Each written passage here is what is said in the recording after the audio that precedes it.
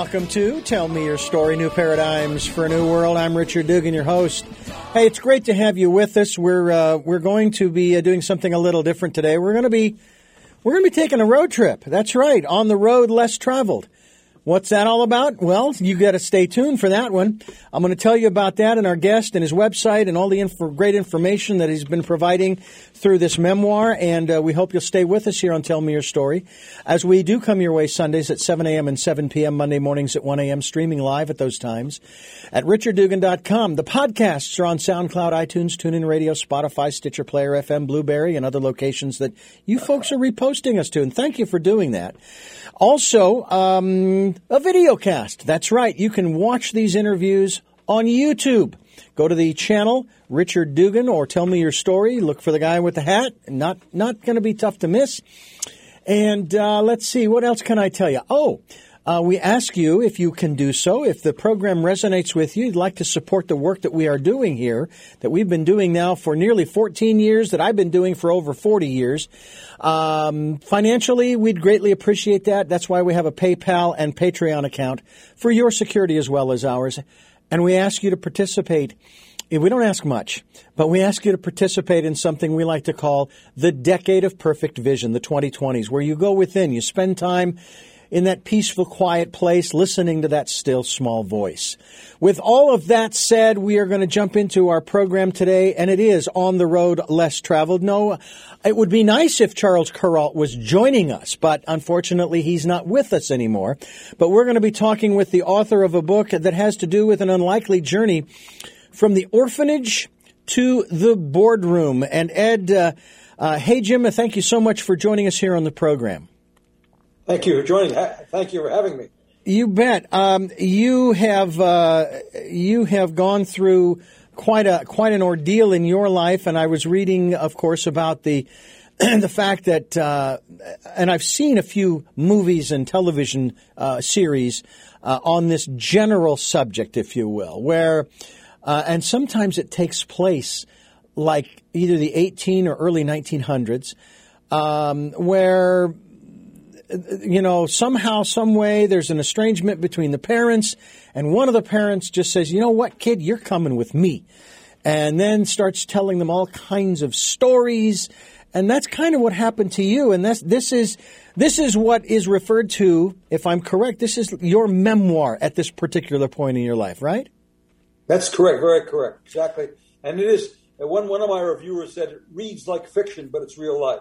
Yeah, and that's what's really bizarre about these stories, yours obviously included, is that it does read like fiction. It's like, no. I mean, Hollywood, sure, but real life? Come on. This is America. This is, family and community and all of those things. And we've got people that are playing around with kids' lives? Wow. It just blows my mind. I think about my parents, and then they've been together now. My dad is 90 years old this year. My mother, 87, been married, what is it now? I did the math. 65 years. Oh, boy. Yeah. Still together, doing well in Phoenix. I can't even imagine, if they, took one of the kids and took off. And we had 6. How are you going to choose? That's right. Yes. Were you an only child? I was an only child, exactly right. So it made it easier for your dad to basically decide, I'm out of here and you're coming with me. Well, you see, my dad's story is a whole long story of losing all his money in 1929-33, and I could spend the whole program talking about that. And he married a woman 15 years younger than he did, and they didn't get along. And the marriage lasted 6 years. And you've got to put everything in context. Right. Remember, this was the 30s. Mm-hmm. These were tough times. And she just couldn't. My father was a very difficult guy because he lost all his money. He was also from the old world. He believed that he was Abraham, in Leon Uris's book, and he basically ruled the roost. And so she finally gave up in 1939 after 6 years of marriage, and basically opted for a divorce, which was shocking in 39. Yeah. People just didn't do that. And then she took me from Los Angeles to St. Louis, and she arrived back at her home where she was one of 6 siblings. And her father said, I don't like the idea of a woman getting divorced, and sure enough, we don't need 2 more mouths to feed. So she was not terribly welcomed. My father had Sunday visiting rights. And in my book, I say it very clearly, and I think it's succinctly. He was feeling and not thinking. And she was thinking and not feeling. That's and an interesting... He arrived to take me out Sunday for his normal visit. Instead of, taking me out to a movie, he just got on Highway 66 and headed back to Los Angeles and said, "Son, you're coming with me." And a few days later, he told me that my mother had passed away and died, and I'd never see her again. I never saw a picture of her. Wow. Never saw a picture of her. Wow. I didn't. At 3 years old, what do you know? Yeah. And she basically felt that going home and not being welcome at home, that I might be better off with my father than she. So she was thinking and not feeling. So it's an interesting point, and I think just people are very different. My father was very emotional, and he just couldn't do without me, so he came and got me. And we spent the rest of the period together, sort of. That's interesting, too, because that dynamic is usually just the opposite. The man is always thinking and the woman is always feeling. Yeah, it is. It's very unusual. Yeah. My mother was a very practical woman, which I found out later on in life. Yeah. Did you ever get to meet her, or did you ever get to see any pictures of photographs of her? Well, that is the secret in the book. My father died in 1971, and he died of a heart attack suddenly. We were a little bit estranged, although we had what I call peaceful coexistence. And when I was cleaning out his apartment, he left a suitcase full of letters. That was when I was 36 years old. And so I started reading some of the letters, and I kept every letter that I ever written. And it was very difficult for me, so I put the letters back in the suitcase, and we took it back to Greenwich, Connecticut, where we live. 25 years later, when I was 60 years old, my wife, who on a normal basis cleans the house about once every couple of months, decided to throw the suitcase out if I didn't look into it. So I looked into it, and sure enough, here was a package. It was a rainy weekend. Here was a package of letters that I hadn't seen, and it turns out my mother didn't die. And it had divorce papers in there. He had kept those things. So I hired a special detective agency, and they went after her. And sure enough, by using the name Hajim, which is an unusual name, they found her in St. Louis. She was 81 years old, and her second husband had just died a few years before, and she had one son who was a doctor in Lexington, Kentucky. And I spent 6 or 7 weeks thinking about whether I should add this woman who basically, in my mind, was not a good person because my father had said that she wasn't. He wouldn't talk about her, said she didn't like children, she's a bad person, and so forth. That was the image I had of her. But after 6 weeks, my wife and I said, we've got to do this. And I wrote a letter, which is in the book. I think I'm your son. And call me on Sunday night if you would like to get there. She did. And we flew out there, and I spent time with her. As I walked in, I knew she was my mother. First of all, she talked fast. Nobody in St. Louis talks fast, and I talk fast. So that was it. And she also leaned over a little bit. Later on, we found out that she rhymed like I do for all kinds of parties.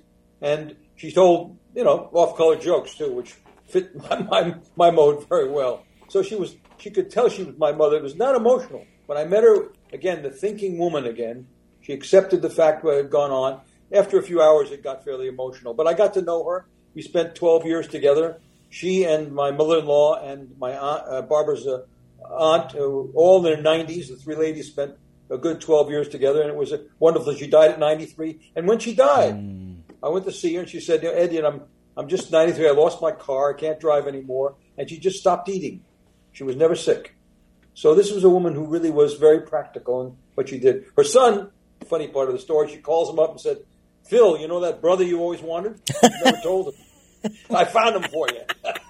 And Phil and I, who has 3 boys now, have become great friends, and we talk weekly. The mother was she was a character. I mean, she said, I'm not your mother, but, call me every Sunday. And if I didn't call her every Sunday, she'd say, long time between drinks of water. Mm-hmm. She could build guilt like nobody. But she was a very interesting lady, and we got along very well. And, of course, my father was wrong. He was an angry man, and he was angry against her as well. But, writing the book also, my first ghostwriter wanted me to hate my father. And I said, we're not going to do your book because I didn't hate my father. I still don't hate my father. When you write the book and you understand what happens to a man who loses everything, lost from 29 to 32, he came over as an immigrant. He was unbelievably successful. He got mixed up in the technology of the time called radio. And he went for RCA. He owned the stock. He owned it on margin. He had buildings on 110th Street. There's a picture of him with his airplane. Everything was going great. And then, like a lot of people, he went completely in the tank between 1929 and 33. In addition, his mother was the stronger of two parents. She died during that time. His father was sort of a weak individual. He was in a business. He lost his business. So everything was gone. And so when that happens to a person, and I've seen that happen to other people, it really leaves some marks. And you have to give them a little bit of rope, and I did. And now that I've seen everything, and I never really, Father and I communicated till the last day, in fact. So, but we had basically gotten a sort of peaceable coexistence experience. Yeah. And but it's important. I think that I had to go to. I'd never gotten help because in my day you should got help. Went to a woman, the Ackerman Institute in New York, and I told her my story, and she said, "Okay, I want you to start writing letters to your father, and then answering them." And I would see her once a month, and I'd take those letters in, and she would criticize them. And I went through the whole process, and that helped me realize that it was very difficult for him. Of course, at the time, I didn't realize my mother was still alive, so it's a very interesting trip, and that's why I say it sort of reads like fiction, and it really is real life. And I always say it's not my fault; I just happen to live it that way. We're talking with Jim Hajim. We're talking with Ed Hajim, and we're discussing the memoir he has written about his life, his parents, and the experiences he's been through on the road less traveled, which is one way of putting it. It's an unlikely journey from the orphanage to the boardroom, and we are going to encourage people to certainly go to your website because that's where they're going to find out more about you, more about what you're all about. And your website, of course, is very easy. It's kind of like mine, richarddugan.com. Yours is edhajim.com. That's edhajim.com. You can certainly purchase a copy of the book through the website, but also find out more about Ed as we continue here, on Tell Me Your Story, New Paradigms for a New World. What I find so interesting is in these kinds of stories is the dynamics that are created out of, I'm going to use the kind word here, misinformation. All right? But I would probably be remiss if I didn't say that from your perspective, your father lied to you. It wasn't misinformation. He lied. How important was it for you, even before you wrote the book, and obviously you spent a great deal of time with your father before his passing and so forth, to sort of reconcile? I mean, you said it was a peaceful coexistence while he was alive.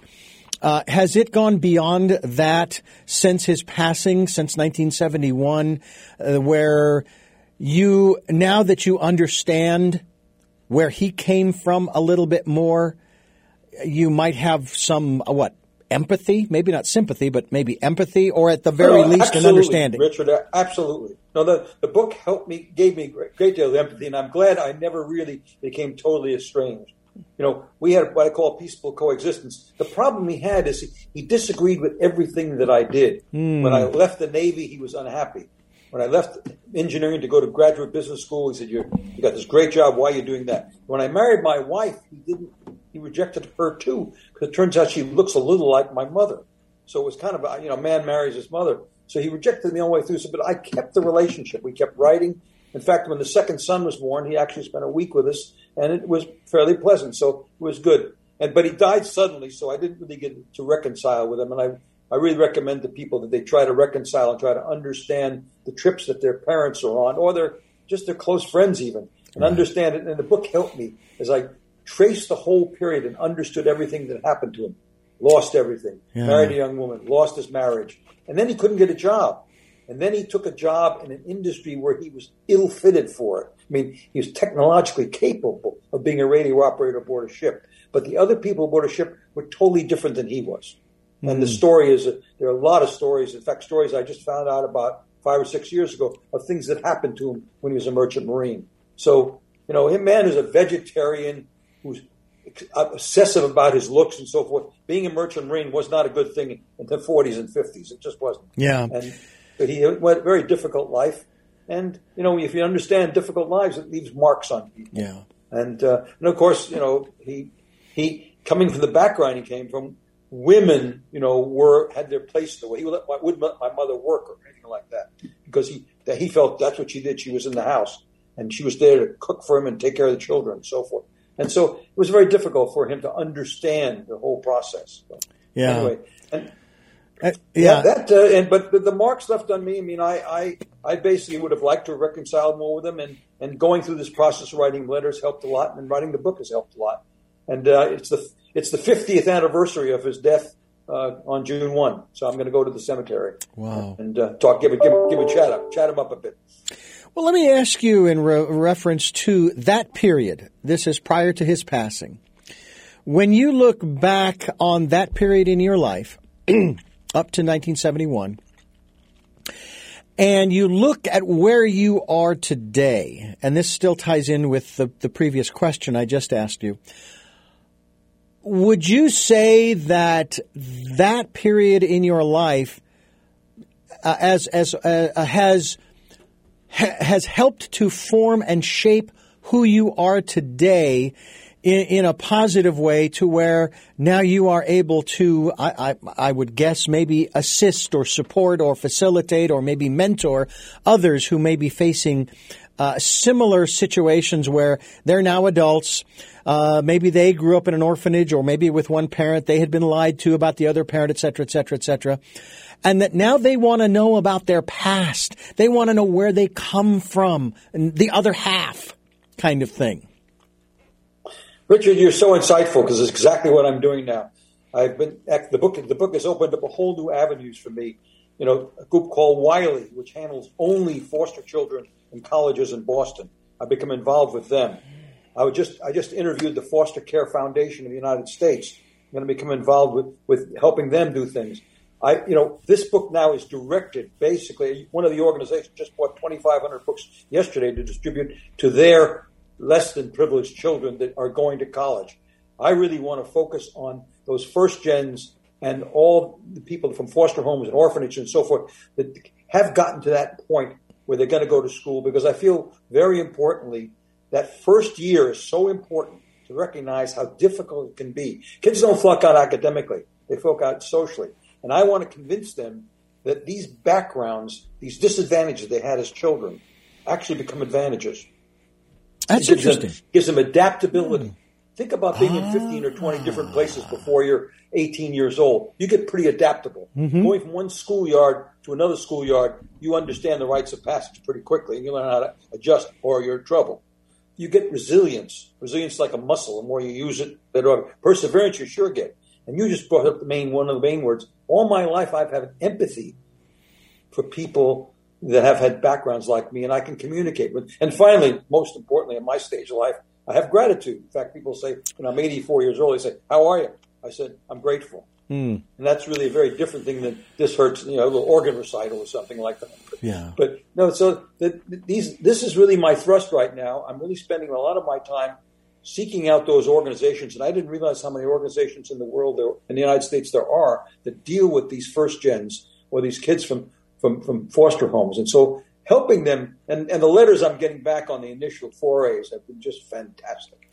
I mean, one gal said, "I'm re-inspired by you. I know I can do it." And this pays the bills pretty quickly. Yeah. Makes you feel really good.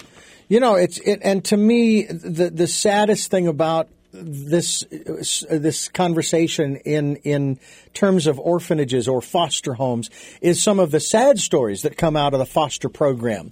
Kids are put into certain homes, one right after another, moved place to place to place until they're 18, and they sometimes, sadly, they don't even make it to the age of 18. Somehow, some way, something goes really haywire. The vetting process of the foster family just wasn't there. I mean, and especially, I'm sure that it's better today than it was decades ago. I mean, we see some of these movies and television programs, and I'm sure there are books and what have you out there of kids who lost their lives in a foster home because of the strictness, all of that, the discipline and all those kinds of things, either because they just couldn't take it anymore or they were physically injured to a point, damaged to a point where they lost their lives. And that's the downside. Granted, fostering animals is not the same thing as fostering children, but my wife and I, we have fostered kittens, newborns under 2 months and under 2 pounds, where we care for them. I mean, we go in and we feed, if we have to feed them by hand and all those kinds of things, and then we have to turn them back over.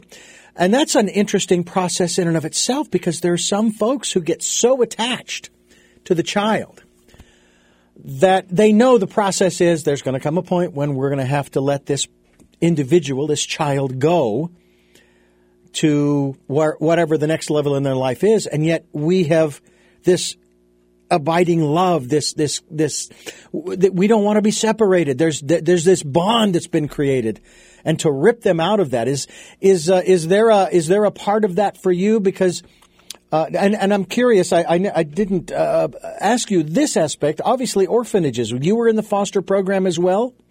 Yeah.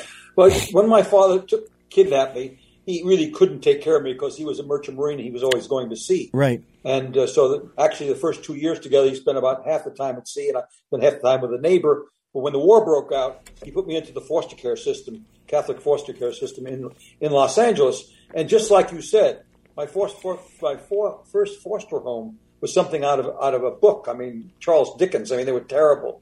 They took it for the money and so on and so forth. It was an awful experience. And as I was in 5 foster homes during the war, 5 different foster homes, the last of which was fabulous. So I got the feeling from both sides. I actually lived through the not so good one or the very bad one. And then at the end, it showed me what a foster home could be. And exactly what you said, Mrs. Robb really didn't want to lose me. She loved me. She had one son. They treated me just like her child. And so that was a very difficult experience for me to leave. When my father came back after the war, he wanted me to be together again, and he was on the East Coast, and so I went from Los Angeles to New York to meet up with him. But leaving the Robbs was very difficult. But it did show me what a true home could be like, what parents and love and so forth. But the key to it, and that's why you said a lot of kids don't make it, the key to it is never be a victim. No matter what happens, if you can just constantly have what I call a conversation with the inner voice, things will get better. Let's look ahead. Mantras like that in children's minds early on really can work. That was the case. I always felt I could get better. Movies help, by the way. Oh, yeah. Because you said, there were places out there that things were better. You went to Saturday afternoon, you went there, and John Wayne, carried the Westerns, won, and so forth. So that, and then, of course, Mrs. Robb, the last foster home, said, there is a home out there where things are good and people love each other and so forth. But it's the idea that never be a victim and let's move ahead. And essentially when I was 18 years old, I took my whole 18-year experience and buried it. And the psychologists would go crazy that you can't do that. But I buried it, and a little denial never helps. So I never had to deal with it. And that's why, I just put it behind me. I said, what am I doing? What's my next problem? My next problem was getting through my freshman year when I had the wrong haircut, the wrong clothes, the wrong attitude, and the wrong feelings, And for 6 months, it was hell on wheels. I got rejected by every fraternity on campus, I walked into my calculus class where I was a super math student in high school. All of a sudden, I sort of didn't, I wasn't the top of the class anymore. I had to, the whole thing sort of rejected me, My teams at high school, I won won championships almost every year. My local football team didn't win any games at all. I got on the freshman basketball team, and I was really too small to really play. So, freshman year was tough. But I had this concept of never be a victim. What's ahead? What's next? And that's what I'm also trying to communicate to kids, because they get to school, and it's not so much what is, it's how they feel. And if I can change how they feel, and also to say this is a marathon, this is only part of the game, and maybe it's even just the rites of passage. Get through this one, you're going to be actually stronger afterwards. And if I get a couple kids doing that, then it really, I say, it pays the effort that I'm going through right now. We're talking with Ed Hajim, and edhajim.com is the website. That's edhajim.com. Here on Tell Me Your Story, I'm Richard Dugan, your host, and I thank you for being with us. And Ed, I thank you for being with us as well. One of the other aspects I'd like to talk about a little bit here in regards to, you grew up and you started your own family, right? Right. How when you look back, in spite of, or maybe because of, the way that your father was, and it's just the way he was, I'm guessing that that's your perspective these days. You know, it's no fault of his own. It's just the way he was. It's like people say to me, like about my parents and from their perspective, and as I've shared with them, you know, they couldn't really protect me when I was in school getting bullied, and they even said so in so many words. We're sorry we couldn't protect you better when you were in school. And this was after I'd gotten out of college, and I think I was in my 20s or 30s. And they did the best that they could with what they had at the time. Exactly. When you look back at your father, how did he mold and shape you, the father, today?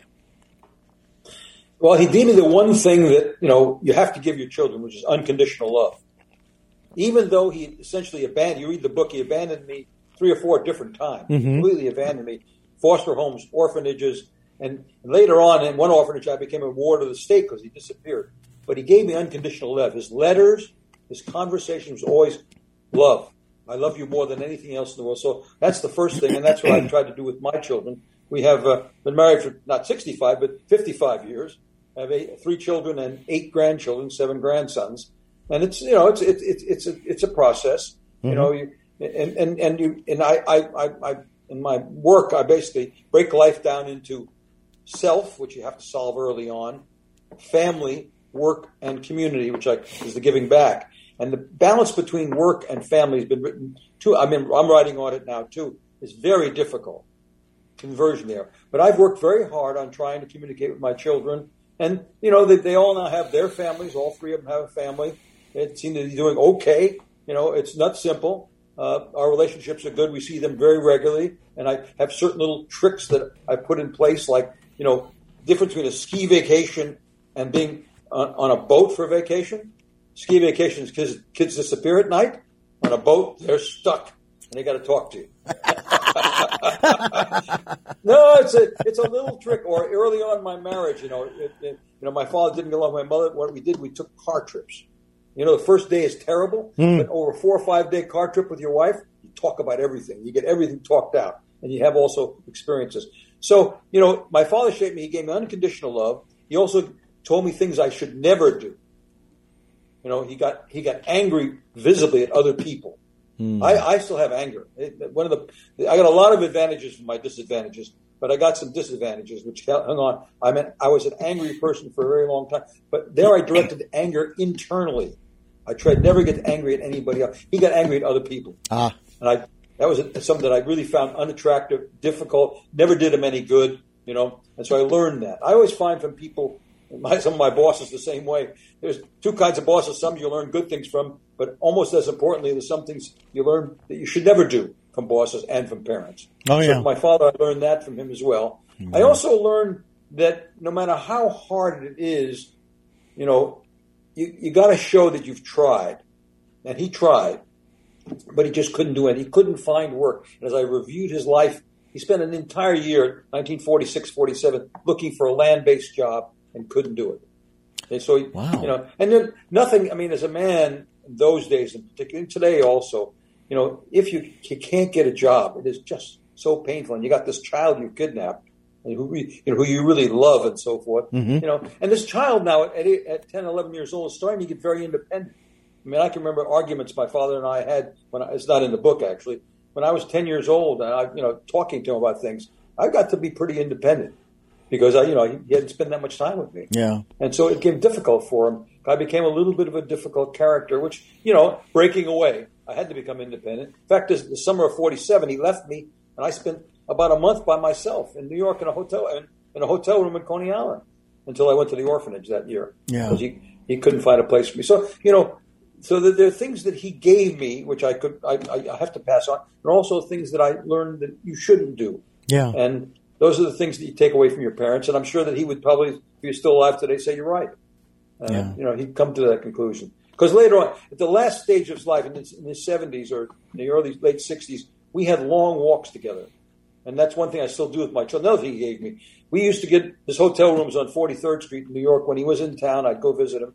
We'd walk from there to the George Washington Bridge, essentially, and back. and talk the whole way.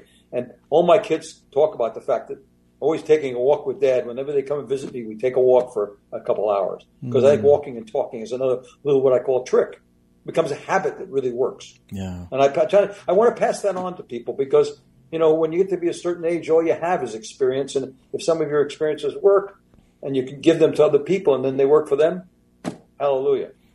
Well, of course, there's the other side of it, too, and that is that there are those who will want to, especially parents, sometimes teachers, or your elders, as the phrase is used, who will tell you that they don't want you to make the same mistakes they made. And that's a wonderful sentiment. I think that's beautiful. I appreciate that. But I have to make, as the phrase goes, I have to make my own mistakes because I have to learn from that point of view. My father, and I'm sure that there are some phrases, some sayings, even some words that your father would offer up over the course of time. I'm quoting my dad all the time on this program, talking about, for example, life and living and dying. He says, "Eat, drink, and be merry in moderation." Because nobody gets out of this world alive. All right, that's one of them.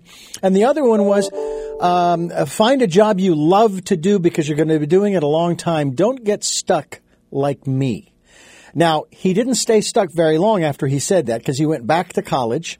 I think he was still in his 30s, maybe his early 40s, and he got his computer programming degree. This was back in the 70s when they still used fanfold paper and punch cards. And, of course, we as a family had lots of drawing paper at that time. So, there are those situations, which I won't share at this particular point in time, things that my dad did or said that I don't want. If I had kids, and I do not, I would not want to pass on. So when I'm with other kids, other young adults. As a matter of fact, when I was married to my first wife, we lived in a house, 2-car garage with a big basketball pole, and I put a backboard up and painted it with the Phoenix Suns logo and all of that stuff, and a rim and basket and net, and the kids would come over and play, and I would tell them, look, this is not a competitive court here, okay? This is to have fun. And they would come over and we would play and so forth. I remember once going down on my ankle, and that was the end of my basketball career. And then somebody one night came along and they jumped up, grabbed the rim, and pulled the backboard down. And nobody came to say, hey, I'm sorry, we did this, da-da-da-da-da. And I was so disappointed, I just took it down and I said, just forget about it, But while it was up, I was trying to encourage them that, competition's great. If you have teams, that's wonderful. But we're not doing that here. This is just a shoot around. We can play horse or any other games with the basketball. And trying to pass on those kinds of perspectives from either my parents or other adults that I was around in my neighborhood. Next door neighbor, Phil Helms was his name. Or the James family, who was a family of 9 children. It was a Mormon family. And we were a Catholic family.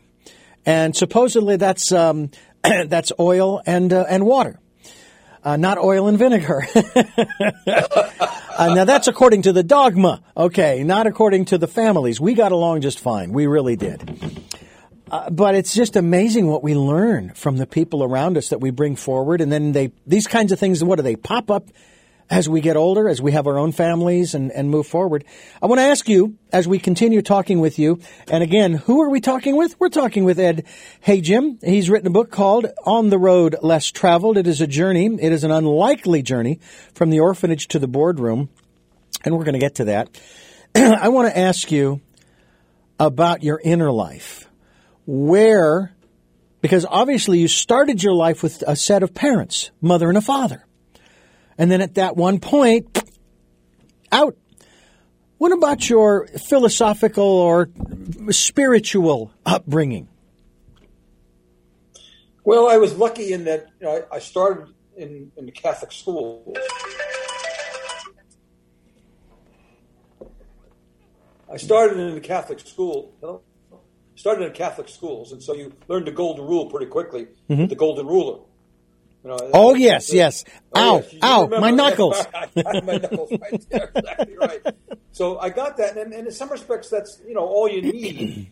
But what I do in my book, of course, the epilogue tells you about my philosophical approach, which is the 4 Ps: passion, principles, partners, and plans. And the principles one is when I recommend people collect principles all their life. And I started with the Golden Rule and the 10 Commandments. I mean, it was drilled into you. I went to church twice a day.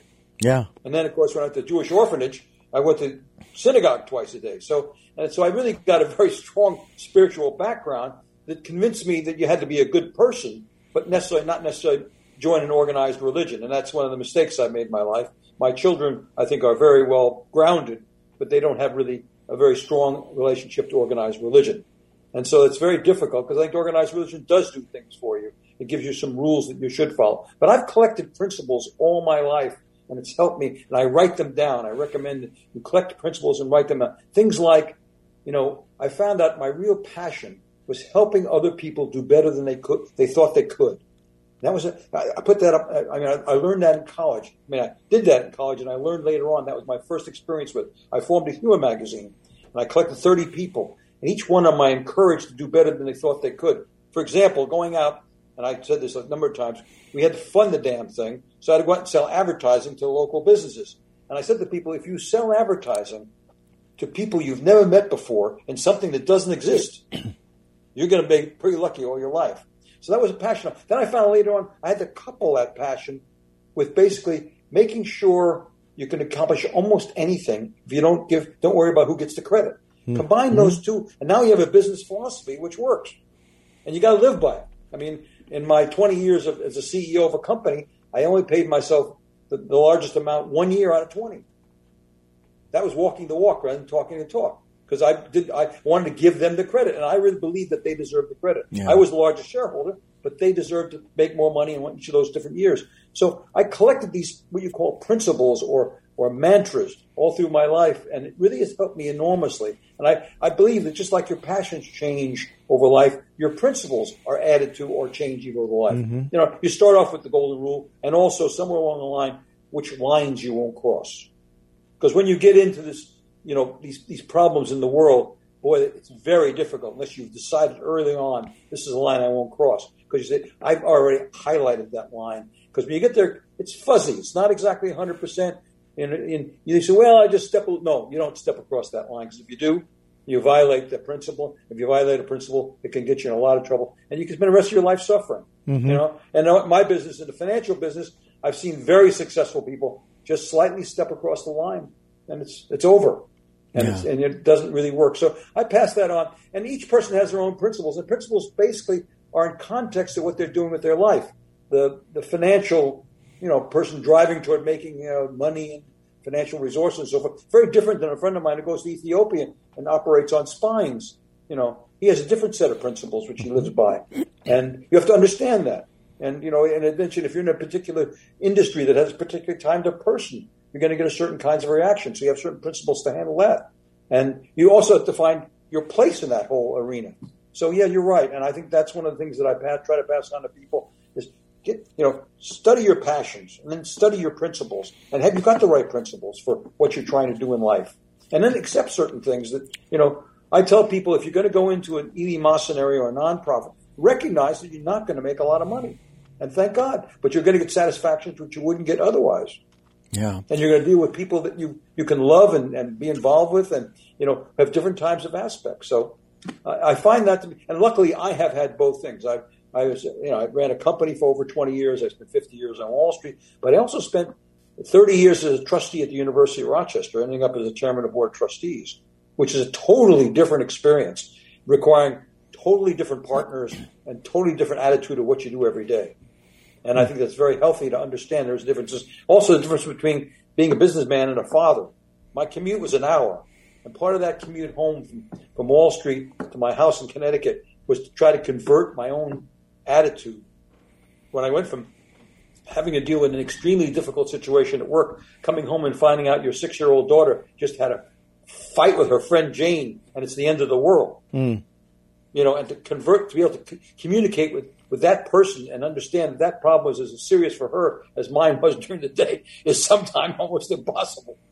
Yeah, and it does sound like it's insurmountable, and yet it's what is your willingness to make that happen. I myself have had situations where I said, I was in a marriage that ended in a divorce after 15 years, but at the 10-year mark, things shifted and changed, and I said, look, I'm an intelligent guy. I can figure this out. I can make this work. And I tried for 5 years, and it just didn't work. But, it's one of those things where my attorney at that time said, you should have bailed at 10 and not waited that extra 5 just because. It still turned out well. She's still doing she's doing as well as she can on her own, but it's just not. It wasn't in the cards. And I'm now with another beautiful woman who we live here in Santa Barbara. She's a Santa Barbara native, and we've done I would say a fair amount of traveling overseas to Ireland twice, which was a lot of fun. As noted in the picture behind me, off of one of the islands of Galway, Connemara, Galway, Ireland. And it's just one of those things where, you draw upon what the people in your life gave you as you were growing. And when you look at the period of time, the brief period of time, and this is following your we'll call it abduction, your brief period of time with your mother, your birth mother. What can you share with us in that regard about some of the things that she left you with, the legacy that she imparted to you, that you now are imparting probably to your children? Well, the most important thing was I think the idea that the difference between feeling and thinking, and it's a balance, and I really believe that she thought that I'd be better off with my father, and she kept saying that because look how well you turned out. She kept saying, look, if you'd have stayed with me, you would never have done quite as well. So that I always ask people to balance that feeling and thinking because it's very important. You can't go in one direction as my father did or the way my mother did back and forth. It's got to be kind of a balance. She also gave me a sense of humor. I've always had a pretty good. My wife says he's funny, but he's not fun. But she was a fun person, and I learned that from her. That there is just have fun. Don't be so serious all the time. Yeah. Given my background, I was a pretty serious person. I was always, working. Even in the Navy, I went ashore like everybody else did. But on other nights, I'd be taking courses from the University of California, which other people didn't do, and I was kind of different in that respect. But she was fun, and she also really communicated with people extremely well. She was president of a local religious organization and so forth, and she enjoyed playing cards. And she, when she was 90 years old, her 90th birthday, she wore high heel shoes. She had her eyes fixed, and she drank martinis. She's going to live it to the end. And that would never happen with me. I stopped wearing ties only because everybody else started wearing ties. I was always too serious. And so I was only 60 years old when I met her. And so she rounded the edges. Ed, you're too serious. You can't believe, she would jump on me a little bit, and it was very healthy for me. So I passed that on to my kids. It gave me a little bit more balance. It also gave me mother love. I started to understand after the 3 or 4 years with her what mother love was really like and so forth. But I had that from my wife. My wife is an absolutely spectacular human being. And she's, I always kid about this. I love her more than yesterday and less than tomorrow. A couple of weeks ago, I was giving a talk. I said, well, sometimes we skip a couple of days. But, no, but 55 years, she's just very, she's very concerned about the children, the grandchildren. We don't miss a birthday, we don't miss an anniversary, all because of her. Yeah. And she's very feeling. She is a true feeling person.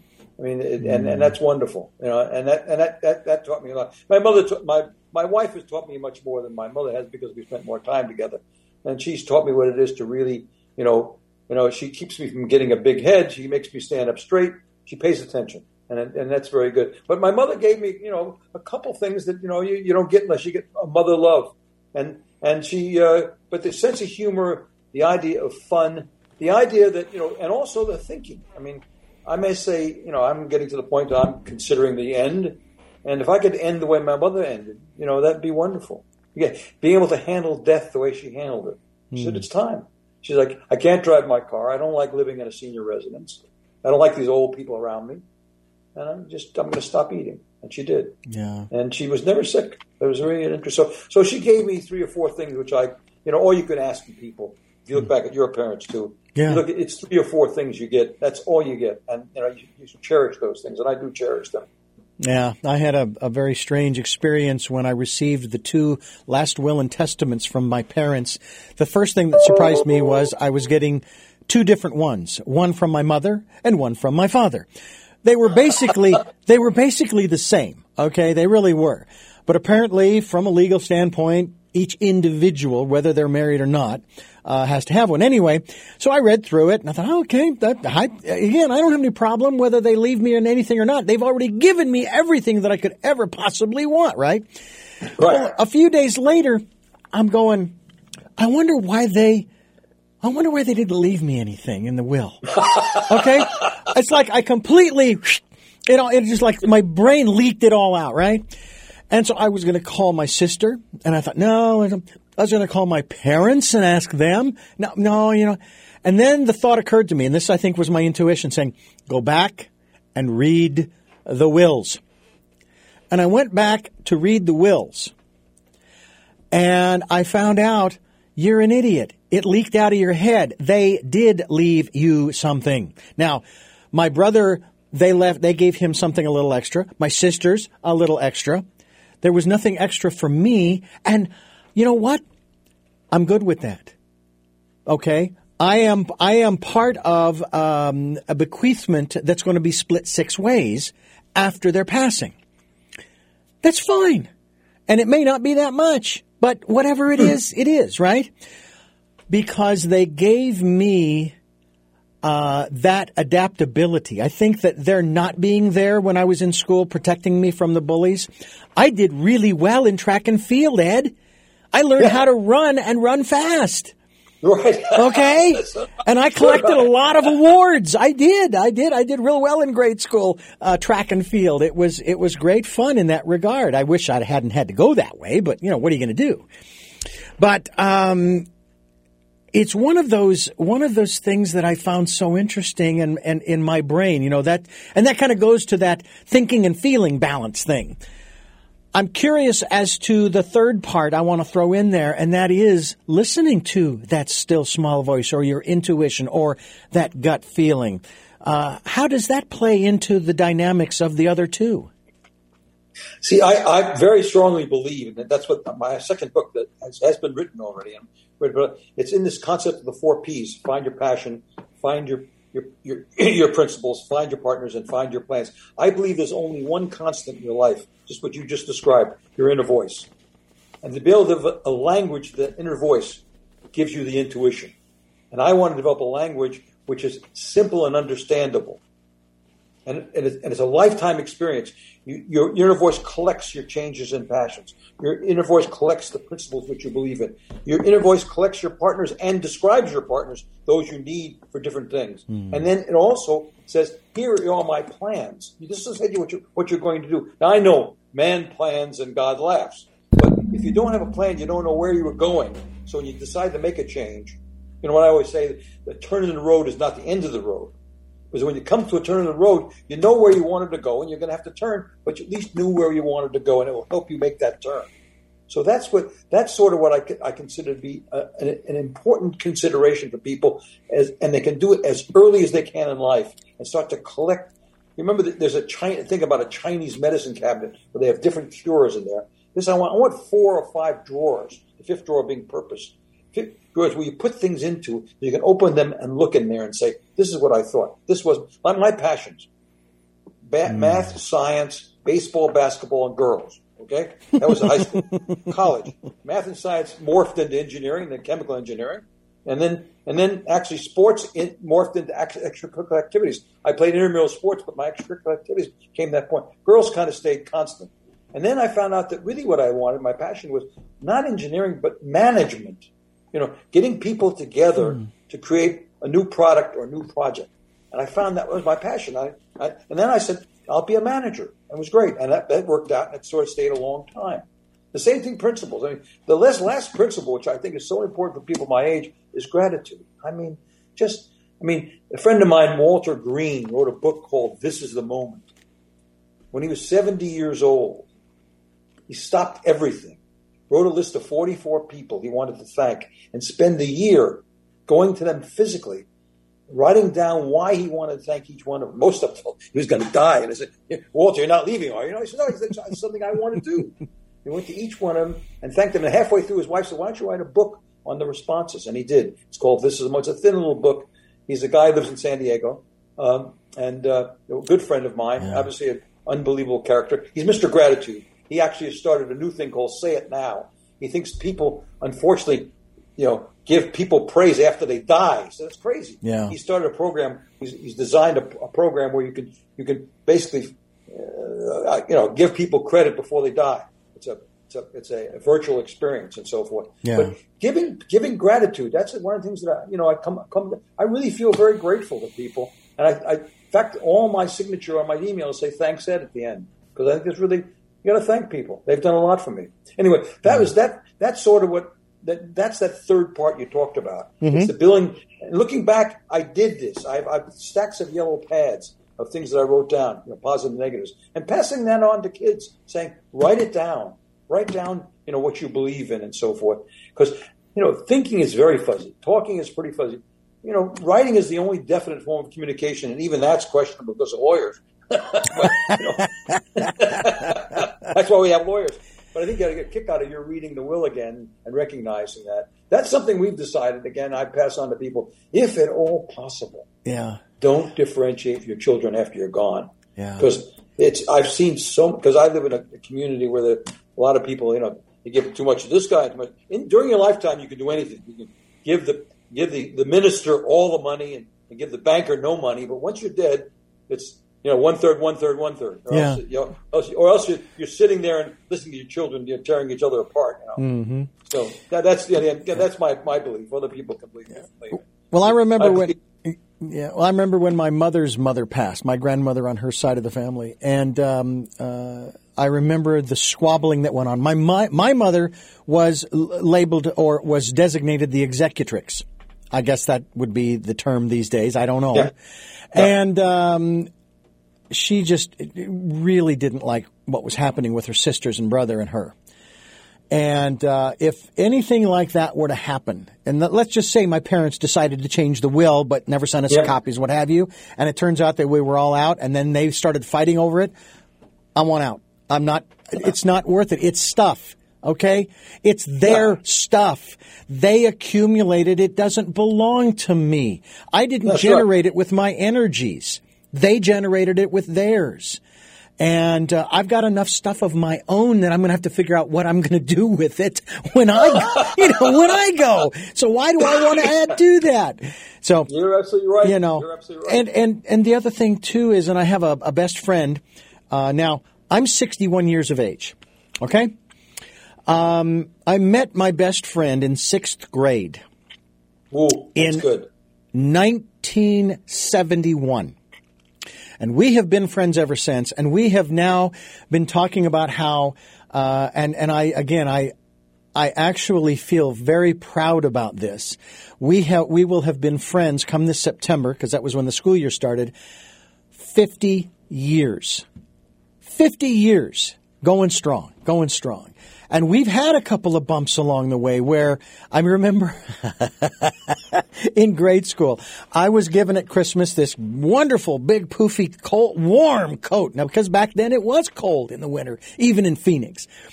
And we were playing one day, and I'm going to put it this way, the coat got ripped. Okay? But I blamed him, and we got into a tussle.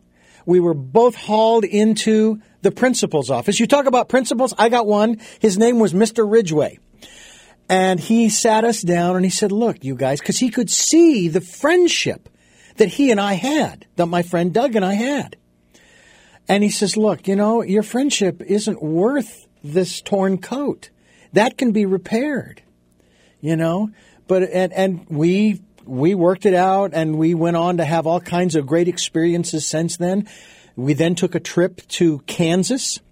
My father's sister lived there, and my friend wanted to go to Olathe, Kansas, to the Nazarene College. He was wanting to be a pastor, and he wanted to check it out. And so we went through this whole thing. I think it was about a week's trip.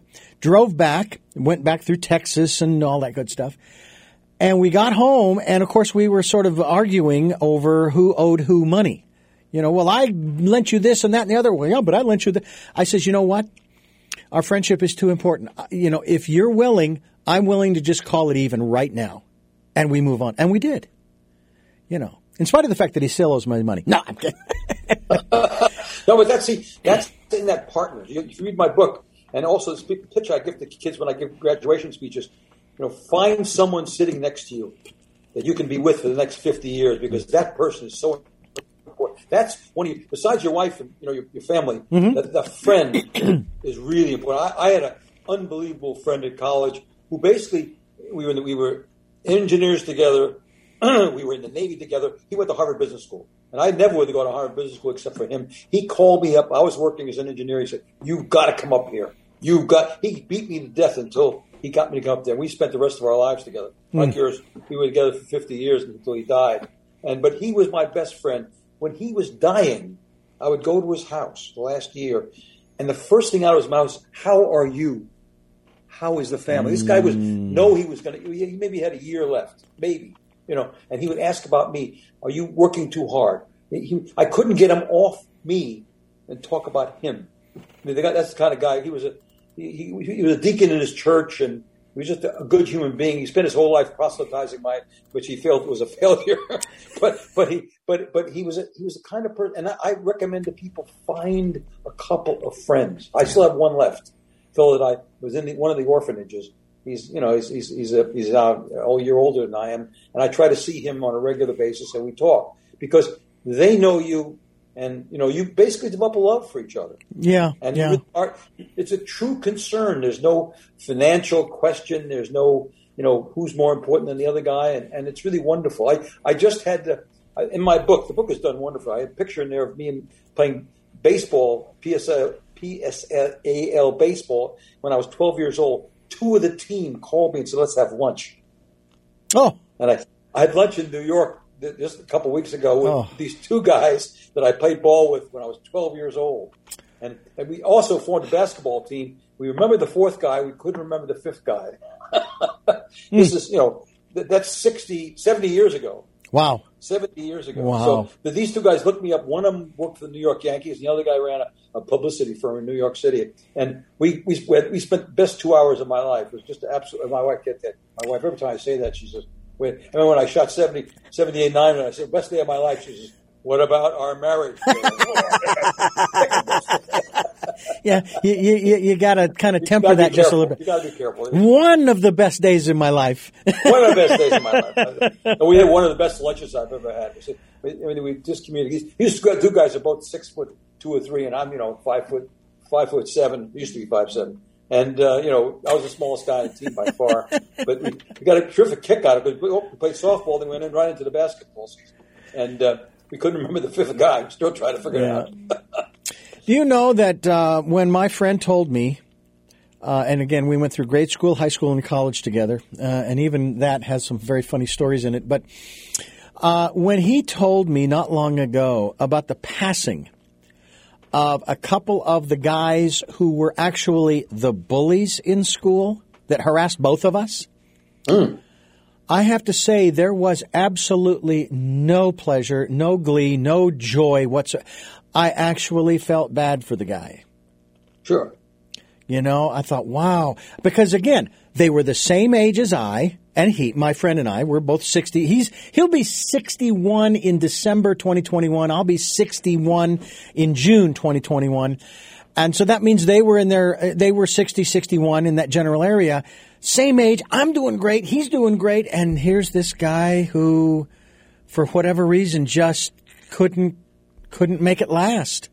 And again, he didn't go into any particulars as to how. It may have been heart. I can't remember exactly. But, I remember my father telling me. Now, my friend and I used to talk about this during high school, about how we were looking forward to going to our 10-year class reunion after we graduated, right? I want you to know, as of this conversation, we have never been to any of the reunions. Never. But my father has been to many of his class reunions over the decades. And, of course, we've talked a little bit about it. He says, yeah, and the group gets smaller and smaller every year. And that's just what happens. I mean, it just is. But for him to continue to go, obviously those people meant something to him.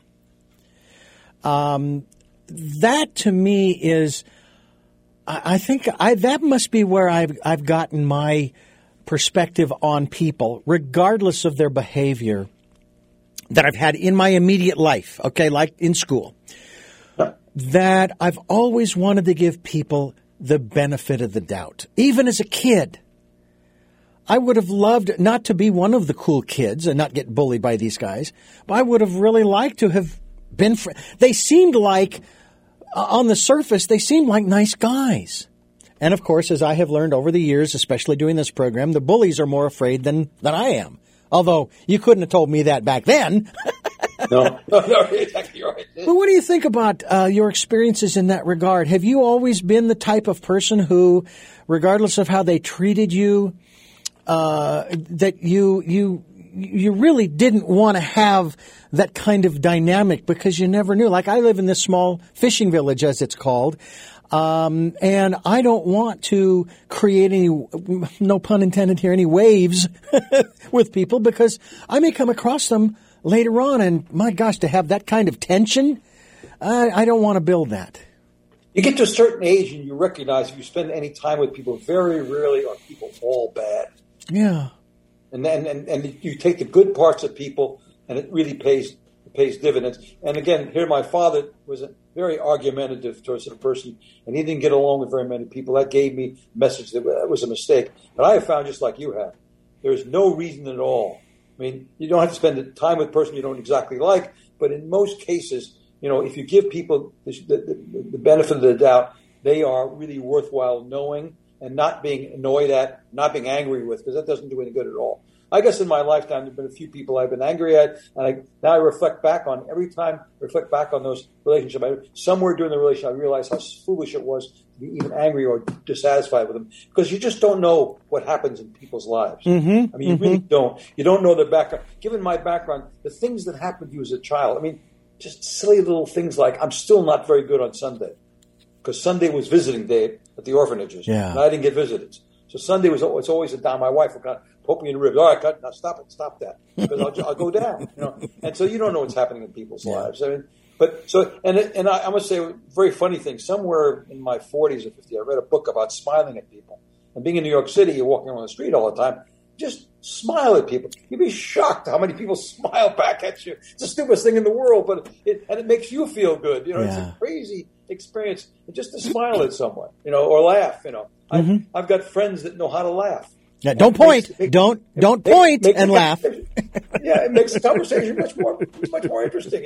So I find those things. You're exactly right. Yeah. I mean, that's what makes it all worthwhile. And to be annoyed at anybody, there are certain people you just can't get along with, and that's life in a big city, and you just don't spend much time with them, and that's okay. Or you let them out of your life, but don't be mad, don't be angry.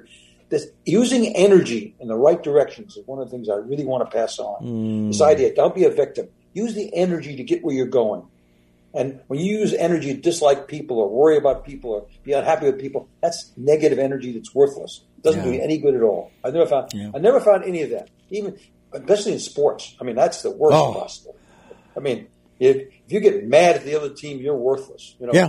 And if you just lay cool, man, let someone drop it on, just hoop in, or in golf, guy irritates you and calls you on something he shouldn't call you on. Doesn't work. No. So I find that usually just constantly use that energy to take that next step rather than trying to deal anything behind. Don't be unhappy with anybody. It doesn't work, especially your children. I mean, that's something that you really have to work extremely hard on. And my wife is brilliant on that. I mean, she treats kids like, she just knows how to do it. She has her master's degree in counseling, and in the book it says that I was her oldest, longest, and best paying client. Her only client, I think, too.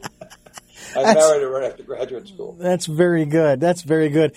I consider myself my wife's patient because not that she's a doctor. She's been working in cardiology for over 40 years as an MA and as a tech, administering the echocardiogram tests and the EKGs and stress tests and all those kinds of things. And the doctors have begun to count on her.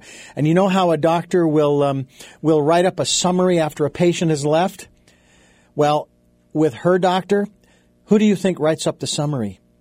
She does. She writes up the summary, and then he just signs off and approves it because he trusts her that much. That's how much knowledge. So when she tells me this, that, or the other thing, it was like back in July of 2020. I beg your pardon, of 2020. I was diagnosed with type 2 diabetes. Ooh. And it was because I was peeing a lot and drinking a lot of water. I mean, it was going in and coming out, going in and coming out. And so the night before, not even thinking about it, I had 2 small bottles of Coca-Cola. They were glass bottles, and they were what's called the Mexican Coke, which is the one that has real cane sugar in it, okay? Sure, yeah. And I drank both of those. Well, anyway, we go in the next day. They check my blood sugar. It's 544, okay? Oh, boy. Then they drew the blood, and they checked the A1C. It was 11.2. All right? So my wife and so my wife says, we got to get this thing straightened out. And, of course, here's the thing. I've had blood tests before. They've checked the A1C. It's always been normal, 5.6, 5.7, 5.8, that kind of thing. And the doc, after I got out of the shock for about 15, 20, maybe 30 minutes, he says, Richard, this is going to be a long journey. I said, no, it is not going to be a long journey because I knew how I'd gotten there. And it was because of the pandemic.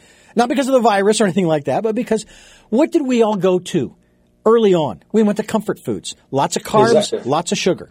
All right? And my average monthly was 275 to 300 was my blood sugar level based upon that A1C of 11.2.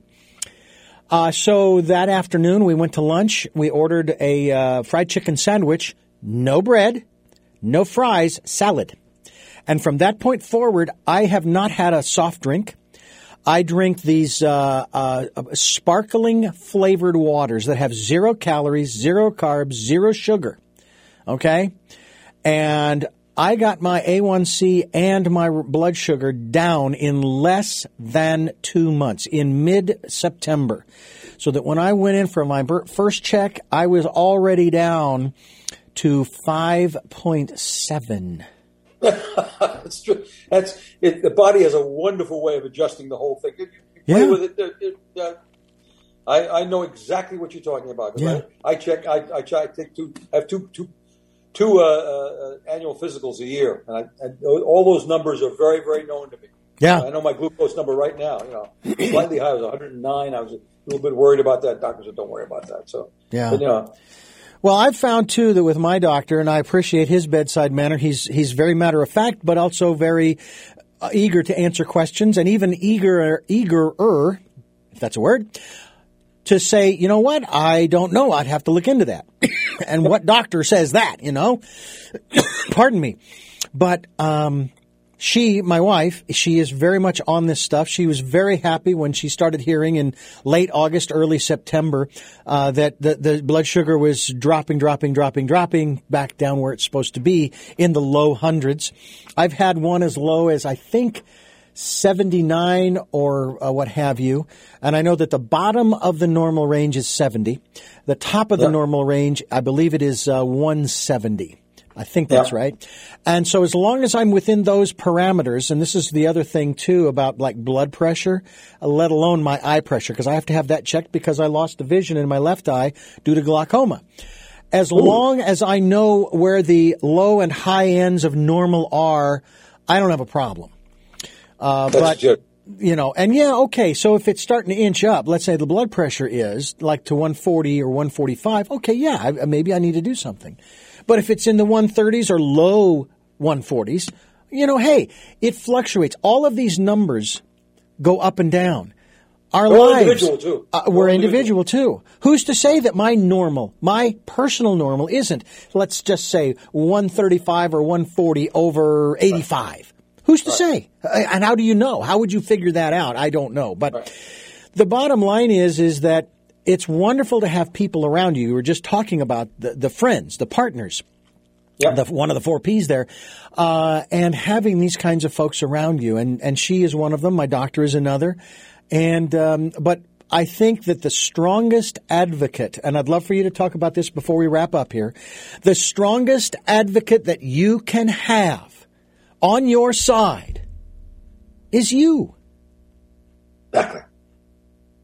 And that you have to develop over a lifetime. That's why I say your conversation, and it goes both ways, by the way. When I was 35, my inner voice got to the point where it got hubris. They said, Ed, you can do anything. And I failed. It's in the book, in addition. So what happens is it's a testing process through your entire life, and your best advocate is you. Second best one is that spouse, though, or a really good friend, someone who you've cultivated, who you've been with on a regular basis. It really is I had a partner at work, the 6'5" Dartmouth graduate, that spent 35 years together. I could never have done what I did without him. So in each case, having great partners is very important. But the biggest advocate is you. And that's what I call the 4 buckets: self, work, self, family, work, and community. That self has got to be solved early, and it's got to be a process early on. Mm-hmm. Now, say, well, Ed, you give me a lot of work to do. Life is a lot of work. There are no easy roads, even the ones that are less traveled. Yeah, absolutely. Speaking of which, the title of his book that we've been talking about, the memoir that he has put together for us to enjoy and read and learn from as well, is On the Road Less Traveled. It's an unlikely journey from the orphanage to the boardroom. And I would like to thank you so much for giving us really so much time here on the program. This has been a great pleasure, and I'm hoping that when things, as they seem to be as our conversation unfolds here, are starting to open up, we're starting to get back to whatever the new normal is. Normal is, yeah. Okay, because it isn't going to be the way it used to be, and I'm actually excited about that aspect. I've been seeing news stories. For example, I love watching CBS News Sunday morning, and they focus on some of these new ways that we have chosen to do things during the pandemic, that some of them, they're going to hang around for a long time. And I think that's great. But thank you so much for sharing. I'd love to get together one of these days. Fun too. Yeah. It's been a lot of fun. Really good. I do have three final questions for you. I ask these of my guests. You may have answered them to some degree during the program, but I like to ask them directly. Before I do, I want to remind you, the listener and viewer, that we are available on Sundays at 7 a.m. and 7 p.m., Monday mornings at 1 a.m., and Wednesdays for a special edition of Tell Me Your Story at 9 a.m. That's Wednesdays at 9 a.m. We stream live at those times at richarddugan.com. We are podcasting all of the programs on all 4 slots there on SoundCloud, iTunes, TuneIn Radio, Spotify, Stitcher, Player FM, Blueberry, and other locations that you folks are reposting our interviews to. Thank you for doing that. We're also on YouTube where you can watch these interviews. I hope you'll subscribe.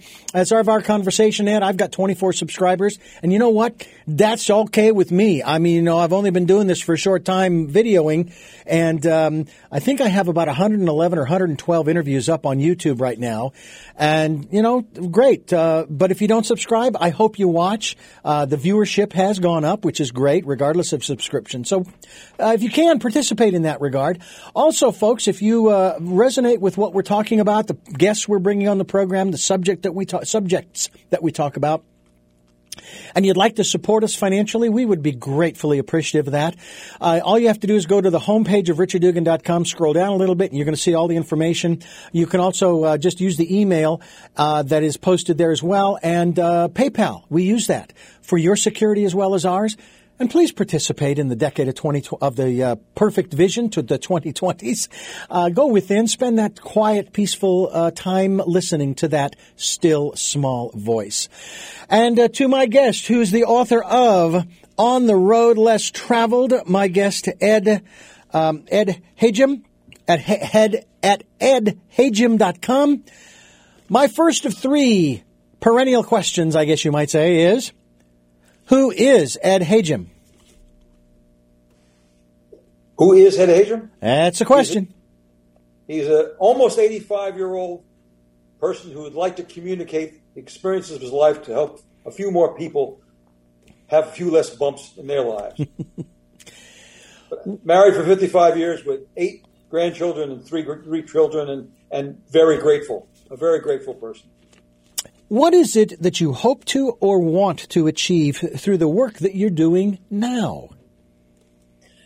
Focus on a couple of areas. One, first gens and kids who get through those first 18 years and get to college, and help them get through the first couple of years, because so many of them flunk out socially rather than academically.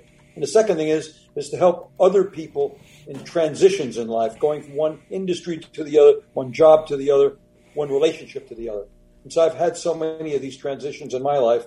I'd hope to communicate ways of making that a little easier too. And finally, what is your life's purpose? My namesake here, who wrote The Road Less Traveled, Scott Peck, said, "Love is giving to others." That's what I hope to do and have tried to do through most of my life. Well, Ed Hajim, I thank you so much for joining us on the program once again, and I look forward to staying in touch with you and also connecting with you when your next book does come out on the 4 Ps. Richard, it's been my pleasure. Have a great day. And you too, and I'm Richard Dugan, and I thank you for listening and watching. Tell me your story, New Paradigms for a New World. We're giving you choices and knowledge of those choices to help make your dreams come true. Until our next broadcast, podcast, videocast, love to Lal.